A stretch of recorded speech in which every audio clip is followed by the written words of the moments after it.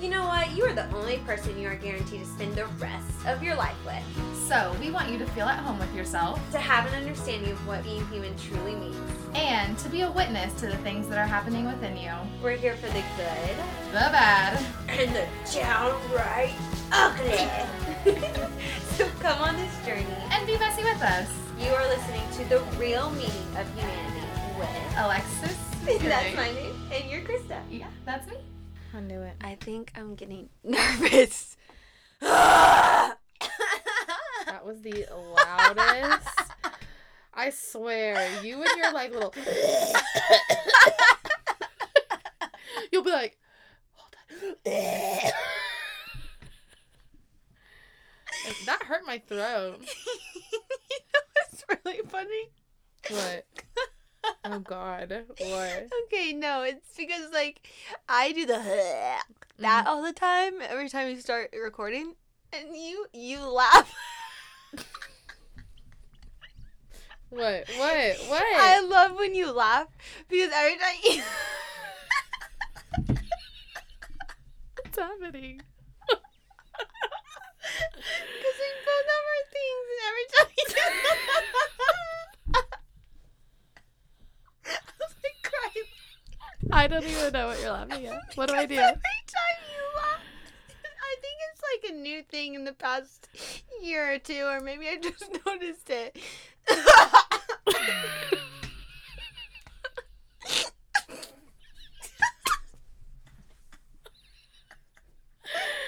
What? Okay, because every time you laugh, you're like the wheeze. Oh, the wheeze. Okay, listen. That's how you know something for me is like genuinely really funny is whenever I start wheezing, because I'm like I literally can't help it. Like, and I didn't even like notice it until like we started doing this podcast.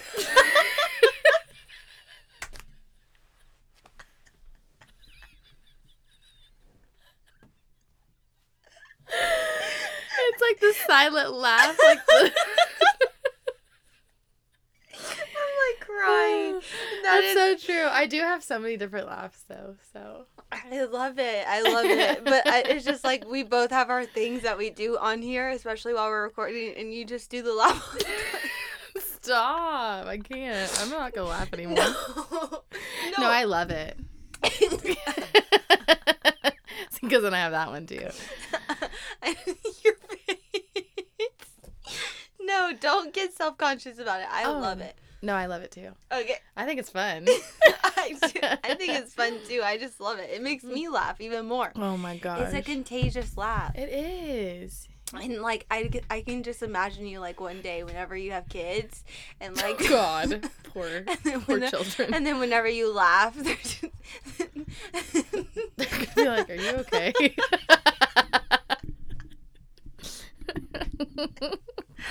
Like I can imagine their friend coming over and like y'all just all laughing and the friend be like you're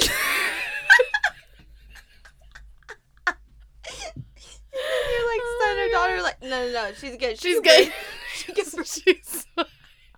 she's fine she's okay. Oh my God, that was a really great intro. That was fantastic. You're welcome. Yeah, you're welcome for all the laughs because this is gonna be another heavy episode. We gonna need it. We're gonna need the comedic relief.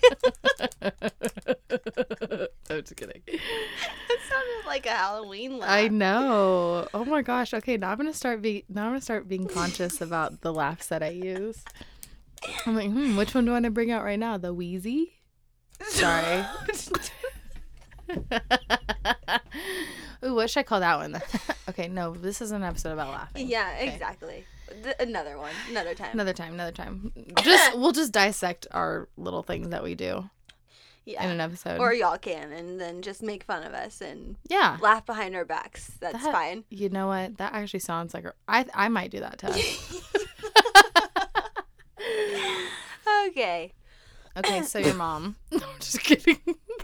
Yeah, so Mother Dearest. Okay, kidding. No, but seriously, before we start, serious. we left off right before we left off when she committed the physical Yes. abuse.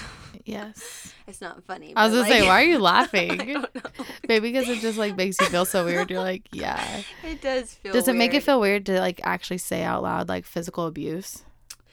Yeah. Because I don't think I ever started using that wording for it until I was adult, until I was like fully aware of what actually was done to me. Well, because your normal, you realized isn't normal. Yeah. You know what I mean? Like what you were used to in your household, you came to the realization, wait, that's not how it's supposed to be. You know what I mean? Yeah, like, oh, your mother's not just supposed to treat you like that. We can't do that.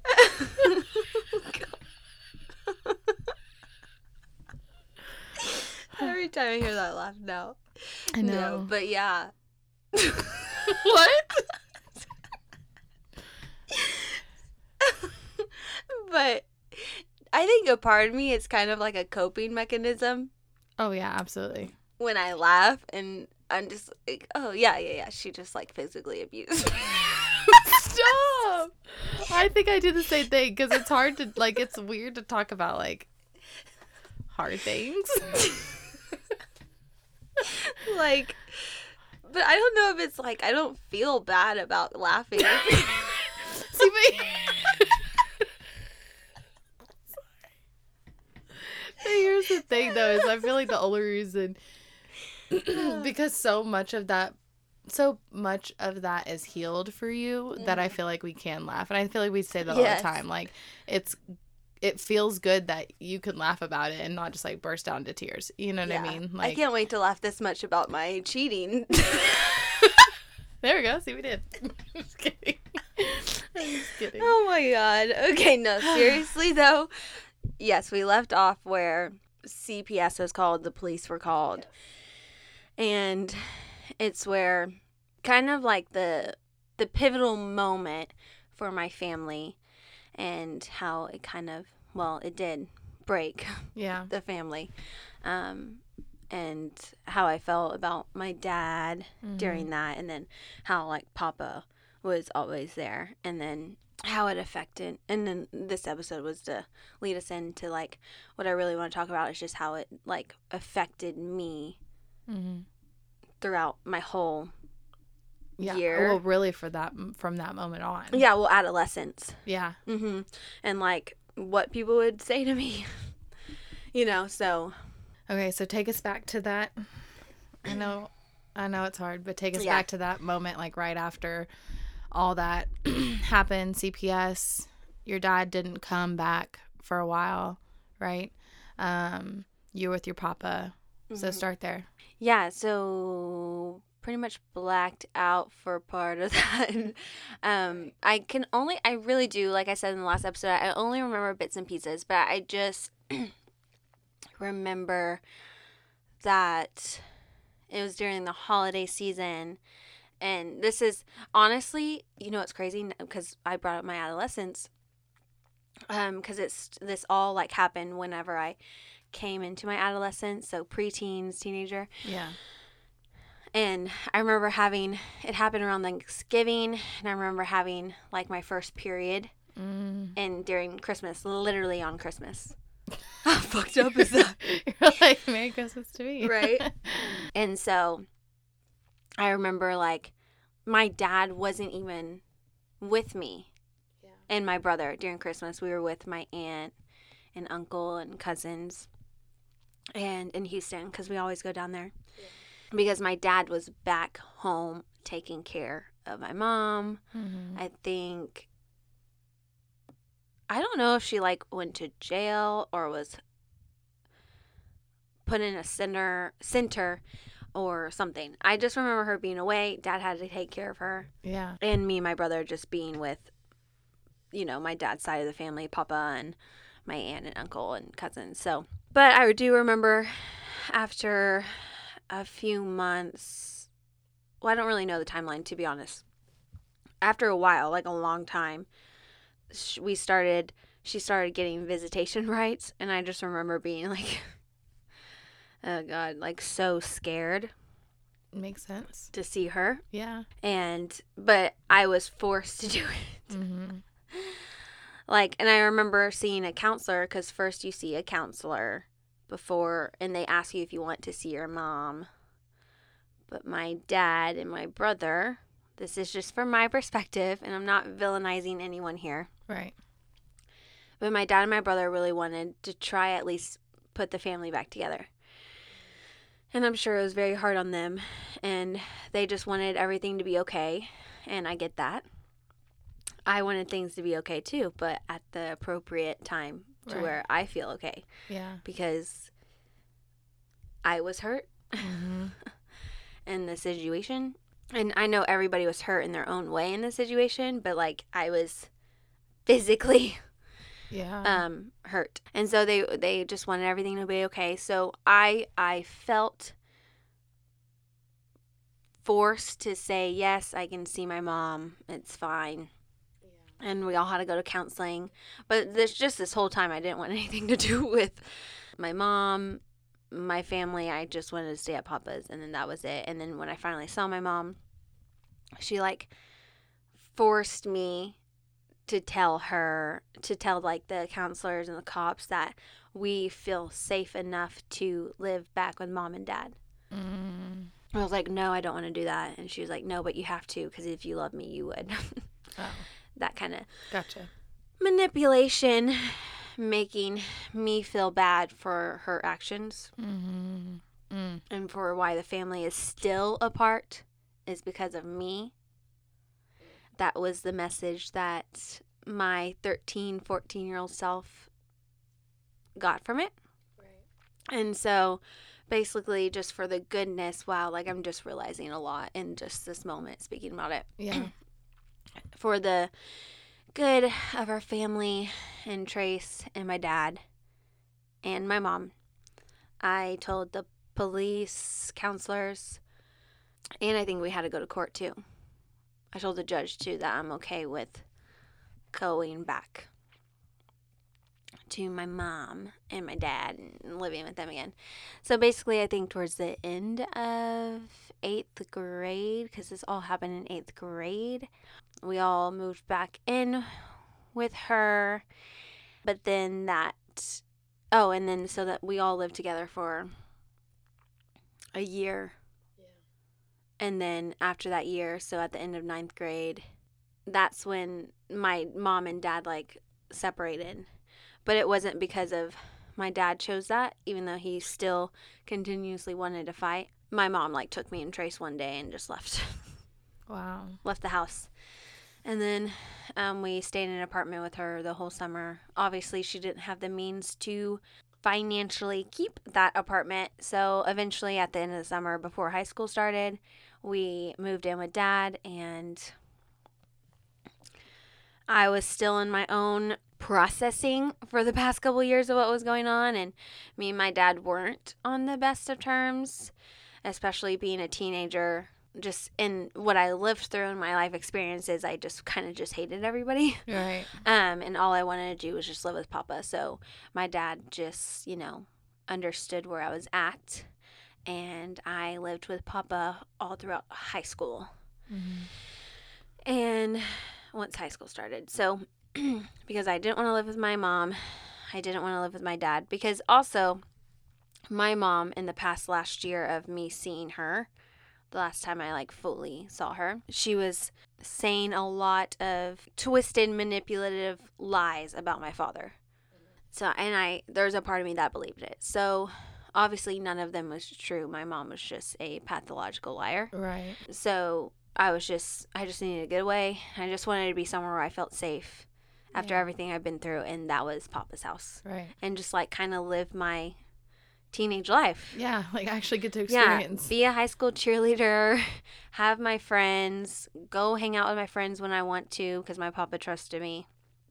And then come home to an actual sane, peaceful house. Yeah. Yeah. Where there wasn't a lot of, too much yelling. I mean, my Papa raised his voice a lot, but oh, Papa. But not in a chaotic, abusive way. Right, right. So, there's that. So your parents split and your dad went to the apartment, and then your mom, where did your mom go? Oh, I don't know. She just went. Yeah, I really don't know. Okay. No, that's fine. Yeah, he came and picked us up because we were going to be evicted Gotcha. from the apartment. And Okay. then all I remember, well, my mom was like calling us, blaming us for leaving her. Right. Because she wanted us to stay with her as she was being evicted. Yeah. And so, yeah, I don't know what happened to her after that. I know now, but in those moments for the past like 6 months, I didn't know where she was, what she was doing until, oh my God, until like one day she showed up at my friend's house while I was there. Holy shit. Yeah, it was Dakota's house. What the fuck? Yeah. Yeah, saying she wants to borrow my jeans because she lost a lot of weight. And I hadn't seen her in 6 months. So you're telling me that after she gets evicted, your dad comes and picks you guys up. You guys don't talk to your mom for that long. You're living at Papa's house. All this stuff. You're kind of getting into a life of some normalcy, like a little, like, you know, some consistency of being at Papa's house and being able to, you know, actually be a kid, a teenager at that point. And then the first time you see your mom after all that craziness is she comes and asks for jeans. Yeah, like her boyfriend was in the car in the street as she was at the door. And I'm like, first off, how did you know that I was here? Right. And because I was friends with that friend for a while, all throughout junior high. And I was still friends with her in high school. And she comes up here and I opened the door. She lost a lot of weight. And oh my God. This is the first time I'm thinking about this in so long. Yeah, she lost a lot of weight because she was a little heavier, like I said. Now she's like the size of me at that age. And she asked to borrow my jeans, and she acted like nothing had happened. And she was like, I missed you. What's up? How's it going? Wanted me to hug her, give her a kiss, like go out with her and her boyfriend. I don't remember what I said, but I remember yelling at her, slammed the door, told them not to answer the door and that she needs to leave. I think my friend's grandmother handled it, and then I called my dad. He came and picked me up, and then I went to Papa's house. I think that's what happened. Yeah, because I remember we were getting ready for like one of the games. Holy shit. Yeah. Do you remember how you felt in that moment? Like, I felt unsafe. Unsafe. I just feel like if I was in that situation, I'd be like flabbergasted. I'd be like, yeah, I remember feeling angry and unsafe.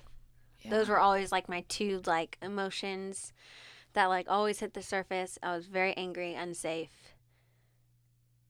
Oh, and then I do remember thinking, I haven't heard from you, and then you want to show up here and act like nothing happened. Like, what the fuck? Yeah, but also like the first time I see you after all this stuff is not like a genuine conversation. Like literally your motivator for coming here was for some jeans. So that for your boyfriend to show, I don't know, whatever your intention was. And I think she asked for money too, but I was 15. Yeah. And didn't have a job.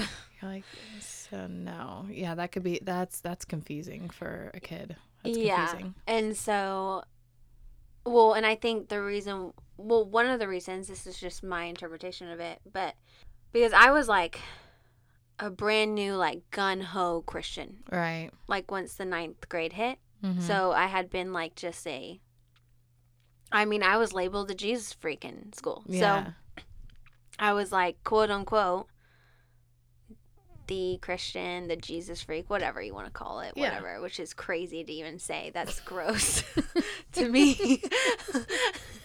And so my mom, I guess, quote unquote, admired that about me after everything I've been through. And so I guess in that moment, she expected me to always forgive her. Gotcha. Because that's how it always was. Mm-hmm. And in the last year that she was in my life, she always say, well, you're a Christian, you have to forgive me. You have to love me. Yeah. You have to do this for me. Yeah.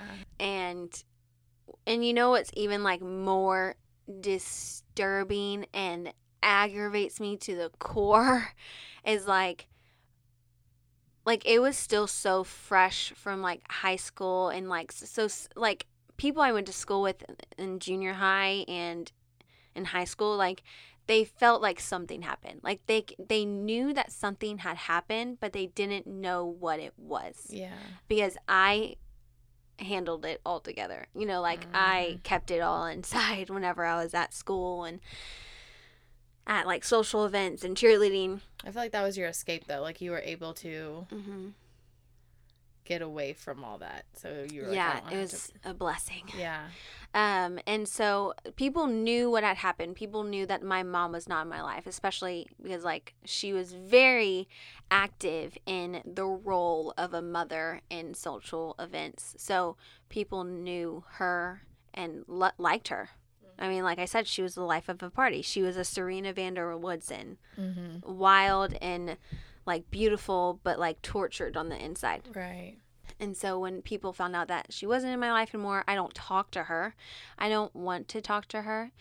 And throughout my whole adolescent life and even my early adulthood, it was just like, well, where's your mom? And like people that I didn't even know, like I don't know you. And you're coming up to me at social events saying that you knew my mom or you know my mom. And you're asking me if I've talked to her lately and asking me questions about what happened when it's really none of your business because I've never even heard of you. Like, if you're my mom's close friend, where were you then? And why were you not speaking to her? Yeah. And so they would always tell me, well, you have to forgive your mom. You have to forgive her. And I'm like... so many things were like running through my mind is like, if you're my mom's friend, where were you to tell her to honor me? Yeah. Where were you to tell her to love and respect me? Because a lot of Christians these days will say to kids and teenagers and young adults that, well, in the Bible it says to respect and honor your mother and father. And we've completely warped and manipulated that verse to where, like, we're supposed to sacrifice every single part of our hearts to honor and please our father and mother, even when they hurt us.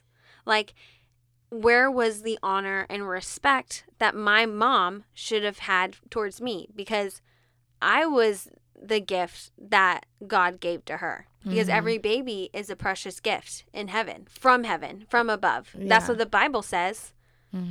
So now that I'm not a baby anymore, I can't be honored or respected or loved, or I'm not a gift. Yeah.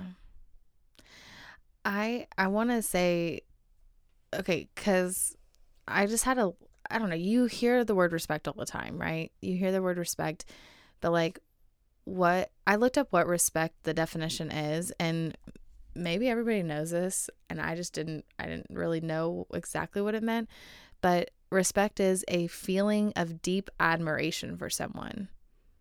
So you were supposed to admire your mom. Why? Just because she was your mom?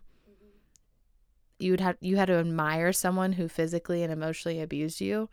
You had to admire someone like that? No, that doesn't make any sense. Like, I don't have to admire somebody like that. Like, I don't understand when people say that you have to respect somebody, because I don't have to admire somebody. If I don't admire somebody, I don't admire them.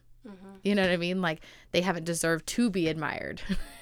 Exactly. And that's the thing, like, that was like manipulated against me. Yeah. And also the forgiveness that, like, that's why, like, because of people using forgiveness against me, and like, I know you need to forgive those who hurt you. Yeah. We have a whole episode on it. Yeah. We've already talked about that. Yeah. But it's so needed and necessary to be justified in your anger and feel the wrong that was done to you. Yeah, you have your own timeline for your forgiveness whenever you're ready. And God would never blame me for that. No. Ever. He's always come alongside me and like, I understand. Yeah. I wish your mother didn't do that to you. Mm-hmm. I'm so sorry. Like, he's grieved with me. For 10 years, not even 10 years, I think it's been 15 years where I've been grieving Mm-hmm. my mother and the loss of my mother and what had happened to me, and realizing how it has completely just like bled throughout my whole life, and how I've done relationships, and how I've been even as a Christian. Mm-hmm. And how I've shown up in life. It all stemmed from a lot of the way my mom treated me and what was mirrored towards me. I want to bring up something because like I was reading this book for school. It's so good. So it's called Homecoming by John Bradshaw, and it's like reclaiming and healing your inner child. And it talks a lot about like reclaiming back the inner child that was hurt, that was abused, that was treated disrespectfully. And he goes into like how a parent should respect their child. So I'm going to read a couple of things. So this is like so he explains emotional abuse. Emotional abuse also inflicts the spiritual wound. Screaming and yelling at children violates their sense of value. Parents who call their children stupid, silly, crazy, asshole, brat, and so on, wound them with every word. Emotional abuse also comes in the form of rigidity, perfectionism, and control. Perfectionism produces a deep sense of toxic shame. No matter what you do, you never measure up. All shame-based families use perfectionism, control, blame as manipulating rules. Nothing you say, nothing you do, nothing you feel or think is okay. You shouldn't feel what you feel. Your ideas are crazy. Your desires are stupid. You are continuously found to be flawed and defective. When you do that, is what a child believes. And then it talks about abuse in the school too. That's good. But to go on to the physical abuse also inflicts the spiritual wound. A child getting beaten, a child getting jerked by the neck, a child being told to get his own weapons of torture can hardly believe that he is special, wonderful, or unique. How can he when he is being hurt physically by his caretaker? Physical punishment severes the interpersonal bond with a parent. Imagine how you would feel if your best friend walked over and slapped you. We have no idea how many violent families there are. Those stats get hidden in the hospital emergency rooms, and family shame, and above all, in the terror of being hurt more if you talk about it. Damn, that's a good book.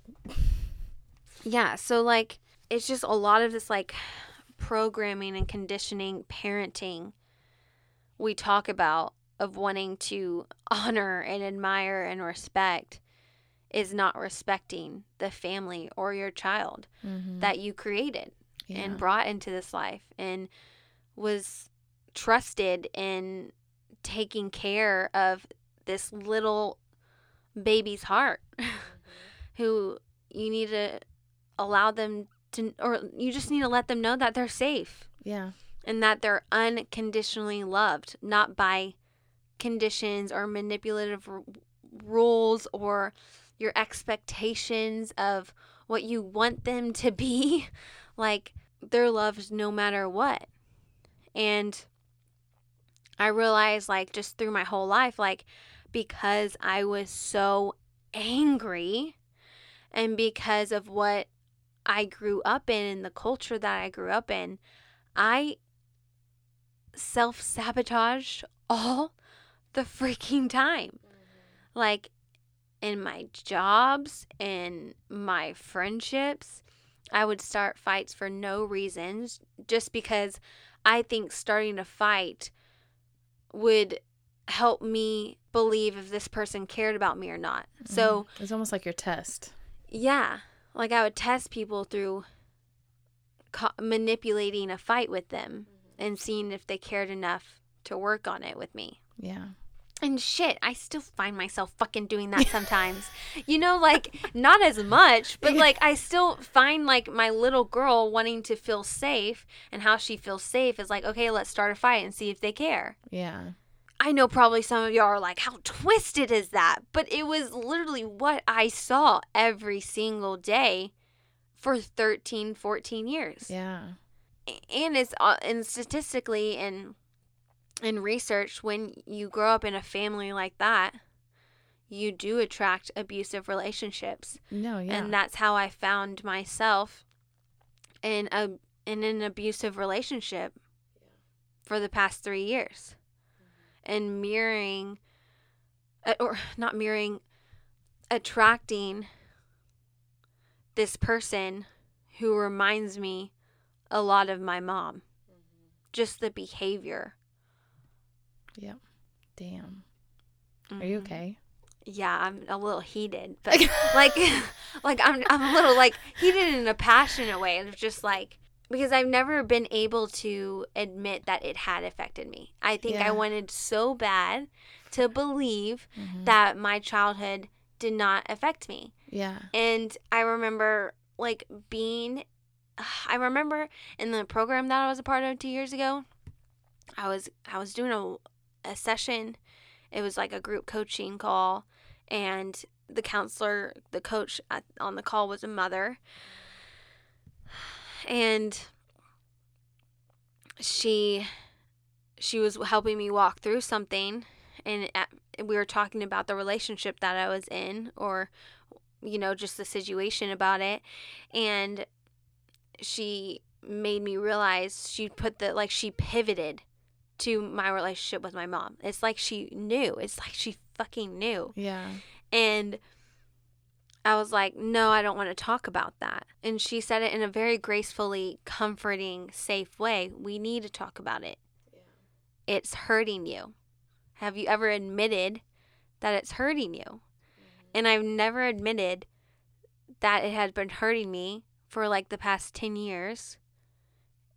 And I didn't even want to then. And she was just like, Alexis, I think you need to finally admit that you really needed a mom. Mm-hmm. Like, you really needed a mom. Yeah. And, like, for the first time, probably, like, 6 months after that, when even more shit hit the fan, I just, like, remember crying in my closet and sitting with God. And he was like, are you ready to be honest with yourself?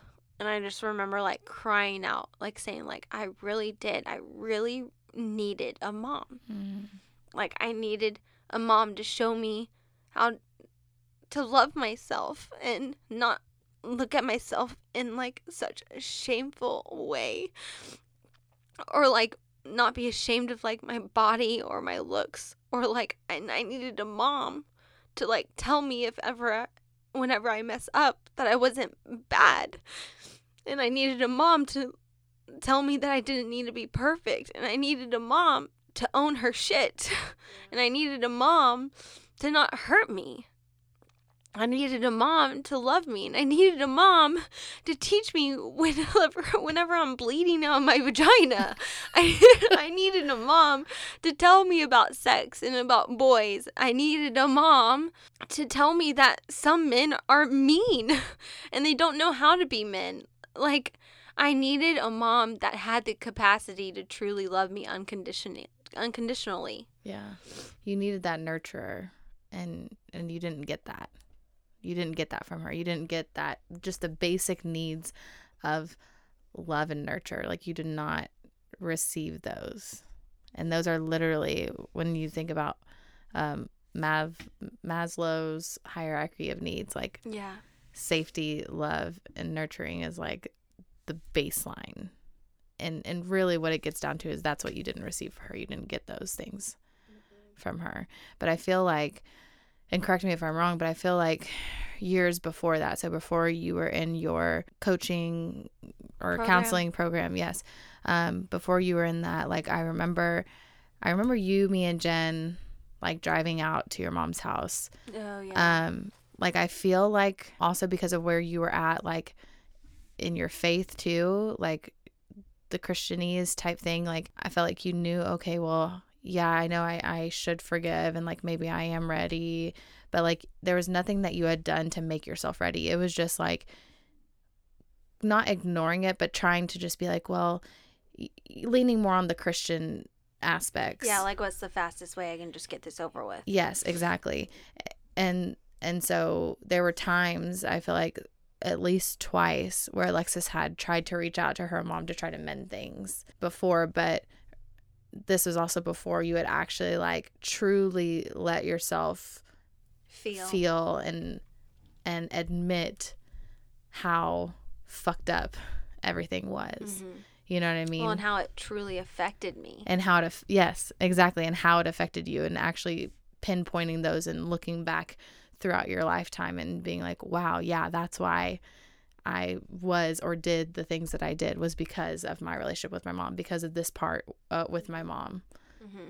And to go back to like, yes, I do remember that. And I remember being so scared because there was times where I kept being forced to go see her, just with the, once my mom and dad got divorced, finalized, and, the visitations, I was at an age where I got to choose if I wanted to see her or not. But unfortunately, my brother couldn't choose, but we still found a way to not. Yeah. And so I do remember going to see her. That was probably like 6 years after everything happened, because we were 19, 20. We had to have been like 20. Yeah. Okay. But still, even then, in those moments, I still felt forced to forgive her. I felt forced to mend things with her. And I remember talking to her that night when we went to go visit her, because I guess she had already been married twice in the past 6 years. And she definitely had lived multiple lives in those 6 years. Yeah.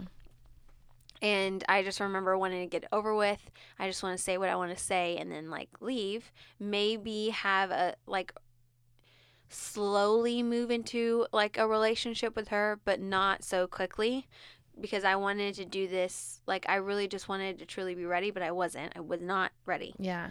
Because I hadn't fully admit the effect it had on me, and I hadn't fully admitted how bad it hurt me. Yeah. She did. I'm also thinking just like, what even led you to thinking like, oh, I should go talk to my mom? Probably because I was a part of a Christian college. And my major was pastoral and counseling and theology.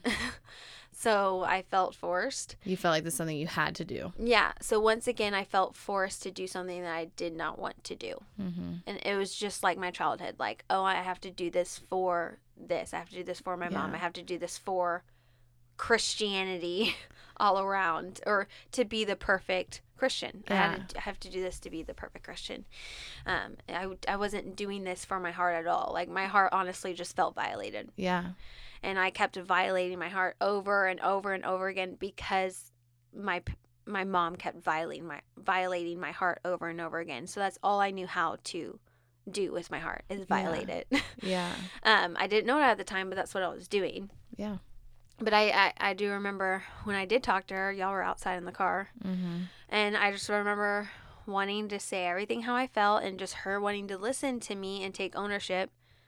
Once again, she did not take ownership. She played the blaming game. She played the victim. And so that's how I knew. I was like, yeah, you know what? It sucks that she's still not the person I would love for her to be. That I would love to feel safe around, but she's not. But she forced her way into my life. She tried, but it just didn't happen. And yeah, that's the last time that's the last time I saw her. I remember 3 years ago around this time, I did call her. But that's because the relationship that I was in at the time, he forced me to call her. I don't know if I ever told you that. I feel like you like barely, like you had just mentioned it. You didn't really go into a lot of depth. So once again, I was talking to my mom because I was forced into it. Yeah. And here's the thing, though, is between those times that Alexis talked to her, like that first time and the second time, her mom would literally call her and text her all the time. Like how she said, like forcing, like blowing up my phone, blowing up her phone all the time. So it was still violating in that way too, because she wasn't respecting my space or what I wanted. Mm-hmm. And even now, whenever the whole like I posted about my coach launching business and, you know, getting clients and becoming a life coach, how she saw that, which still amazes me because I thought I had her blocked. But I guess she checks my page all the time, I guess. Now she's blocked. But like how she just commented on that and still didn't take ownership. I didn't read it, but like I just know her well enough. Yeah. And I know she hasn't changed, unfortunately. And just by your face. Mm-hmm. Like I read it and I was like, yep, yeah. You're right. Like, didn't take an ownership. I'm sure she brought up a lot of her stuff that she went through, which is valid, but still doesn't excuse. You still can't admit that you physically abused me and hurt me, or that you emotionally abused me. It was 13 plus years that you did this to me. Yeah. And you still can't admit it or take ownership. I know, like, my mom has been through a lot of shit. And now I've come to a place where, after I've been honest with myself, let myself feel the justifiable anger, not the anger that lets me grow cold or lets me believe really dark, unhealthy things. I'm not talking about that anger. I'm talking about a justifiable, healthy anger to feel that is necessary in the grieving process. Yeah. I had to feel that and be honest with myself. And then once I got honest with myself and took care of my heart and stopped violating my heart, I finally was arrived at a place where it's like The Shack, if anyone's ever watched it, where like he had to be mad and God allowed him to be mad and sad and grieve what his father did to him. And then it's like you see this picture of this little girl and what she went through with her biological father, what she went through with her stepfather, and how she was physically and sexually abused and emotionally abused by her mother. She didn't have a great relationship with her mother. And once you see that little girl go through that, you start having compassion on this little girl who's like, wow, like you didn't know either. You were hurt just like I was. Yeah. It's just a generational cycle that's happening. Yep. And so I understand, like, I could finally arrive in a place of understanding and care for my mom and the little girl that she was, and how she's still a little girl. Yeah. Who just wants to be loved, who wanted to be cared for, who wanted to be protected, just like I wanted. Yeah. And so I understand that, and therefore I forgive her for that. But I'm also, at the same time, going to continue to protect myself and not violate my heart when I know that, like, she hasn't changed. Like, she's still destructive. And I'm not going to put myself in a situation to be hurt again. Yeah. And to internalize that behavior anymore, because it's not acceptable. It's not okay. She needs help, and I wish she would get it. And I know that one day when we're in heaven, me and my mom are going to be best buddies. Yeah. Like, it's like, I know this isn't forever with me and her. Like, I finally have that understanding. Like, I know that one day when we're all in heaven, me and my mom are going to be okay. Like, this isn't forever, and I'm okay with that. But right now, I have the peace and the permission to not have her in my life. Yeah, absolutely. And that cycle does end with me. Because I don't want, if I do ever get married and have kids, I'm not going to do that to my daughter or to my son. Because I am getting the healing and my needs met now. And I'm uncovering who I am now and the core of who I am and what I have to offer. And I'm getting healed in a lot of deepest parts of me. I mean, there's still a long way to go, but I'm still a lot better off than where I was. Exactly. I just think that's, lack of better words, but beautiful in the sense of like your mom was a little girl who was hurt and she continued to hurt for her whole life. She never got out of that hurt. She was just hurting her whole life. And so in turn, she hurt a lot of other people, right? 'Cause she was bleeding out on everybody else. So she hurt you as you were a little girl. So you were hurt. And so for a really long time, Alexis was hurting. But the difference is Alexis finally stopped it. Like she decided, you know what, I don't want to do this anymore. And she realized I don't have to do this anymore. I don't have to be powerless. I don't have to continue in this thing that has been going on for generations in my family. I don't have to be a part of this curse. Like I can actually put into action and do things so that this isn't what my life will be like moving forward. I will not be emotionally abusive to my children or my family. I will not be physically abusive because I have done the work now. Exactly. And the bravest thing you could do in your adult life is to choose that your parents' patterns and behavior will no longer be your patterns and behavior. Mm-hmm. You do not need to choose what your parents chose. You don't have to be them anymore. You don't have to mirror the abuse that they gave you towards yourself anymore. You can choose to be powerful. I think that's the most powerful thing I've learned as an adult is like I get to choose out of this destructive cycle and choose to be powerful again and know that like, wow, for the first time I get to protect the little girl that was never protected. Yeah. Like I choose to protect her now. Yeah. I choose to care for her. I choose to love her. I choose for her to get what she needs in the moment and get healing. Mm-hmm. Like I should not be this person that I am today. I really shouldn't. Statistically, research wise, like it's a miracle that I'm even this person. Yeah. And during the darkest time of my life, which is the past couple of years, I prayed for a miracle. Even as a little girl, I prayed for a miracle. I prayed for a redemption.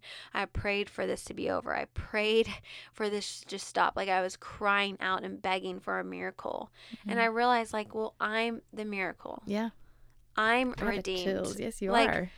I am the miracle. Like God made a miracle out of me. God redeemed me. God redeemed my life because I shouldn't be here right now. I shouldn't be living. Yeah. Exactly. I mean, I was about to say something. I totally got distracted because I had like the chills all over my body. Oh, but like that's the thing though is we sit here and we say like you can choose to be powerful and you can choose to do all these things, but don't get it twisted. It is the hardest fucking choice you will ever make. It is not an easy one. Mm-hmm. It is because you're breaking like years of cycle and it feels behavior. Like death. It really, but the most beautiful death in a way. In the moment it does, because like you said, you're breaking cycles, you're breaking patterns, you're completely disrupting your whole world where it used to be. Yeah. But it's what you know is best for you. And here's the thing is, it's not like, obviously, it's not like Alexis was skipping through some, of a field of dandelions and flowers. I don't know why I said dandelions, whatever. Sunflowers. I like the ones that you can blow, whatever. Okay.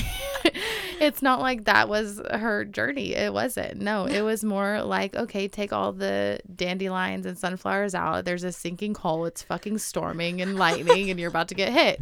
Like it feels like that, but that storm doesn't last forever. Mm-hmm. Whereas previously that storm would have lasted forever. It would have just looked like pretty. I was I was choosing into it. Like subconsciously I was choosing into that. Yeah. And like I attracted a lot of relationships that would abandon me. Mm-hmm. Like I attracted people who would abandon me. Yeah. Abandon me. Abandon me. Abandon me. Abandon. I don't know what the fuck abandon means. I think Like a band. I think I was saying the whole time abandoned me. That's fine. Okay, a band equals abandoned in Alexis. Okay, in Alexis terms. So Whenever now you know. I try to be so sentimental and powerful, You're like, I just can't. English does not compute. Wasn't my favorite subject. Well, yes, it It was. actually was. Okay. Anyways. I attracted people that would abandon me. Yeah, because your core belief Yeah. was that people are going to abandon you. Exactly. So you're like, okay, yeah, I'm going to attract you because you're going to validate that. Let's go. You're going to validate that belief that I am not good enough and that I'm not lovable and that I deserve to be abandoned. Exactly. And that's what I was attracting. Mm-hmm. And listen, I rise like a phoenix from the ashes, baby. I can't with you. It's true. It is true. But like, you know, like Chris is saying like how hard it is and like completely like death it is. Like, okay, it's hard to explain. But it literally is the most, okay, it's kind of like layman's terms. How like die to yourself. I was gonna say that. You're dying to the old you. You're dying to the old you. You are stripping away all those belief systems that you have believed for decades. So it's gonna hurt. It's like heart surgery. You're gonna be hella sore. Yes. For a few weeks. You know, like this might take a little longer. You know, but like it literally is the most rewarding thing. Guys, just look. Not to like boast myself up, but like 2 years ago, I was in a program. I was crying in my closet and I felt like I was dying. Like I was depressed. I didn't want to live anymore. And it didn't feel like there was a way out. There didn't feel like there was a light at the end of the tunnel. Exactly. But a year later, I have a podcast. I'm sitting in my closet with my best friend talking about my story. Literally the exact year later. Mm-hmm. And then now a year later now, from last year when I was sitting in my podcast, like sitting in the closet talking about the podcast, I'm still sitting in my closet with my best friend talking about my story. But now I'm launching a coach launch business and I'm a life coach. Yeah. You know what I'm saying? So the rewards, the fruits from dying to the old belief systems, dying to the things that no longer serve you, so much rewards, so much fruits come from it. Yeah. Who knows? If you start now and start choosing yourself now, where are you going to be 6 months from now? Mm-hmm. Where are you going to be a year from now? Where are you going to be 2 years from now? Where are you going to be 3 years from now? Mm-hmm. Like I look at my life a year ago, 2 years ago, it feels as though it's almost another lifetime ago. Yep. So the fruits really do like come from it. Like, it's biblical, it's natural, it's the human healing life. Yeah. Here's the thing is I feel like it's crazy because if Alexis never decided to do this, if Alexis never decided, okay, I want to make a difference within myself, I don't like where I'm at, I need to do something, I need help. If she never reached out for help, so if she was the same exact person, what's crazy to me is that I feel like on the outside, typically, with everybody you would meet, people would still think you were like how you are now, like so free and loving and caring and has such a big heart, like so bubbly, like that would still be your persona. Yeah. Right? Yeah. But the difference, I was dead inside. Yes, the difference is like when she would get home and she's by herself, it's a different story. That's not the same person. Yeah. You know what I mean? Like, and even that, like, whenever she would get into, you know, hard relationships, whatever, like, subconsciously, all that shit would come out, like, times 10, like, 10 times worse. Yeah, like, it was so high stakes, level 10, level 11 pain. Yes, when conflict would come up. Exactly. And what's crazy is I will sit here and I'll be like, you know what? It's crazy, like, how, you know, different Alexis is and how much she's changed. But that's the thing, though, is I feel like it's like it's not that she's changed, it's that she's become more of who she is. Like, yeah, I uncovered the core of who I am. Yeah, like she's taken off those layers that she had put on for herself for so long to protect her, that she's actually becoming who she is, her authentic self. And within that, within becoming your authentic self, that's where you're getting all the fruits of your labor, because you are who you're supposed to be. You know what I mean? Like who you were meant to be. Yeah. And so now you're able to actually show up in the world how you were meant to show up. Exactly. I think that's fucking cool. Right? Exactly. Because don't get me wrong. And that's the thing is, you really have to sit down with yourself and you can be like, okay, honestly, either way, whether I stay in my shit and I just keep sleeping on the wrong, you know what? Yeah, my family didn't really affect me that much. No, you know what? I'm fine. I don't need to No, deal my with that. dad leaving me didn't affect me. No, my mom acting like I needed to meet every single core of her needs and not the other way around. And no, it didn't affect me. And one of the things that you said earlier is you were like, honestly, I blacked out on some of those things. Listen, if you do not remember a lot of your childhood, that probably tells you went through a lot of shit and your brain has locked it away to protect you.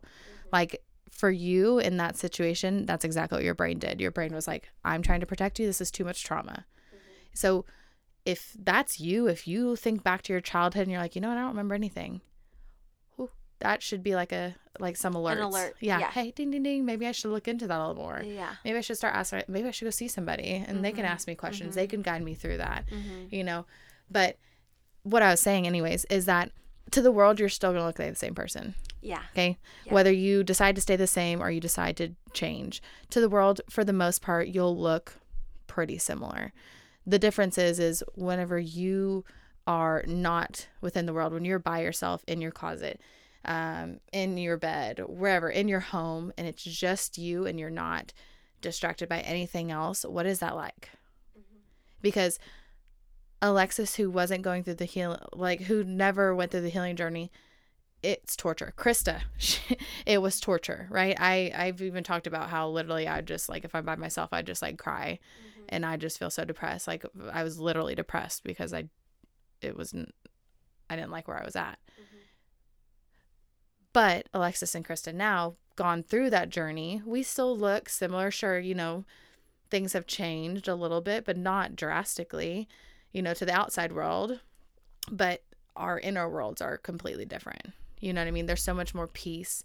And don't get me wrong, there's still low days, high days, whatever, but there's joy and peace surrounding it. You know what I mean? Yeah, there's freedom attached to it. Exactly. So that's the thing is when we're talking about this healing journey, we're like, who gives a fuck about the other people? It's all about your inner world and what that's like. And only you can determine what your inner world is like. How honest are you going to be with yourself? Exactly. And if you continue to remain in your current behavior cycle patterns, the person you're truly affecting more than anybody else is yourself. That's the person it's going to affect the most, is you.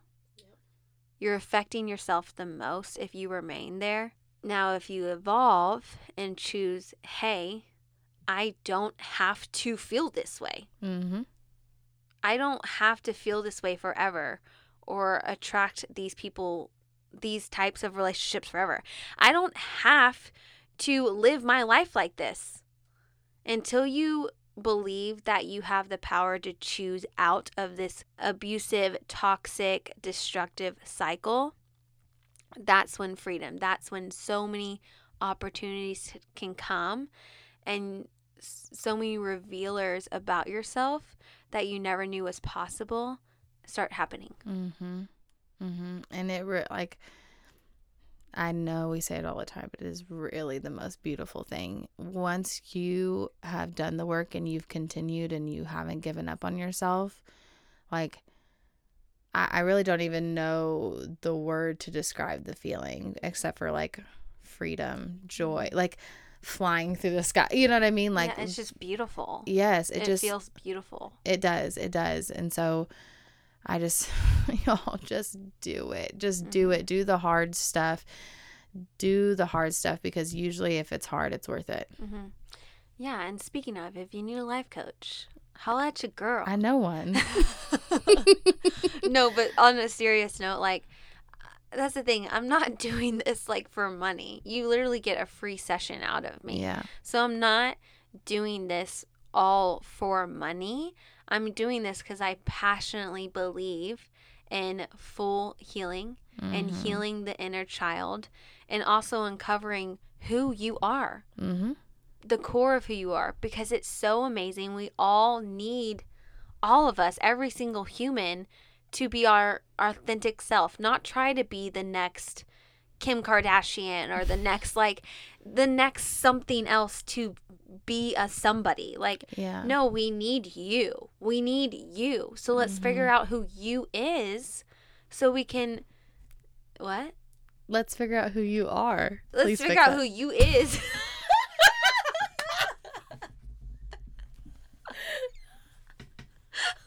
Sorry, I couldn't let you do it. The comedic relief. Let's figure out who you are. And we might have some laughs in our sessions like this. So, yeah. Let's figure out who you are. Let's figure out who you are. And let's see where your life could be 6 months, 1 year, 2 years, 3 years from now. And let's do it together. Let's uncover it together. Yeah. So holler at me. Email us. DM me on Instagram. If you have my number, text me. Yeah. Don't be afraid to reach out. It's okay to not be okay. It's okay to not be okay. All right. So, yeah, we can definitely end my mother story now. Yeah. No, but I think our listeners are very appreciative of your vulnerability, because it's not easy. It's not easy to admit that and just honestly go back and relive it and talk about it. You know what I mean? Like, it's not easy to do that, however, anyways, we could talk. However, that story can really help other people, because how many people can relate to behind closed doors, things are shitty. Whatever that looks like for you, that can look like a billion things. Okay. Yeah. Whatever that looks like for you, behind closed doors, things are shitty. But whenever you would have to go out, like, it's like, oh, no. You put on that mask. You put on that mask. You put on that face. Okay. And so you're used to putting on that face, but you don't have to put on that face. You know what I mean? Yeah. You got to go face the shitty things that were happening. Yeah. And get it healed. And then let's move forward. And Alexis is, especially with family stuff, she is the perfect example of this shit is hard, especially because it's family. This shit is hard, but worth it to go through it. And I understand it's scary. I mean, like, it is. Let's be honest. Me coming on here doing 2 podcast episodes about my deepest family secrets and about my mom, like, you don't think I've thought about 1,000 times that, like, it's like, I'm scared shitless. Like, one day she could listen to it, and because she's still remaining in the behavior that she is, she could totally, like, rate our podcast, like, 1 star. I can't. Do, like, do, like, a whole ass, like, bad review. Like, she would do that. Yeah. She would do that. I can't even, I don't even know how she still hasn't found out that I had that I have a podcast. So, it's scary. I'm taking big risk out here. Yeah. But the reward is greater. And you know what, Mom, if you're listening, let's just, this is a great opportunity to grow.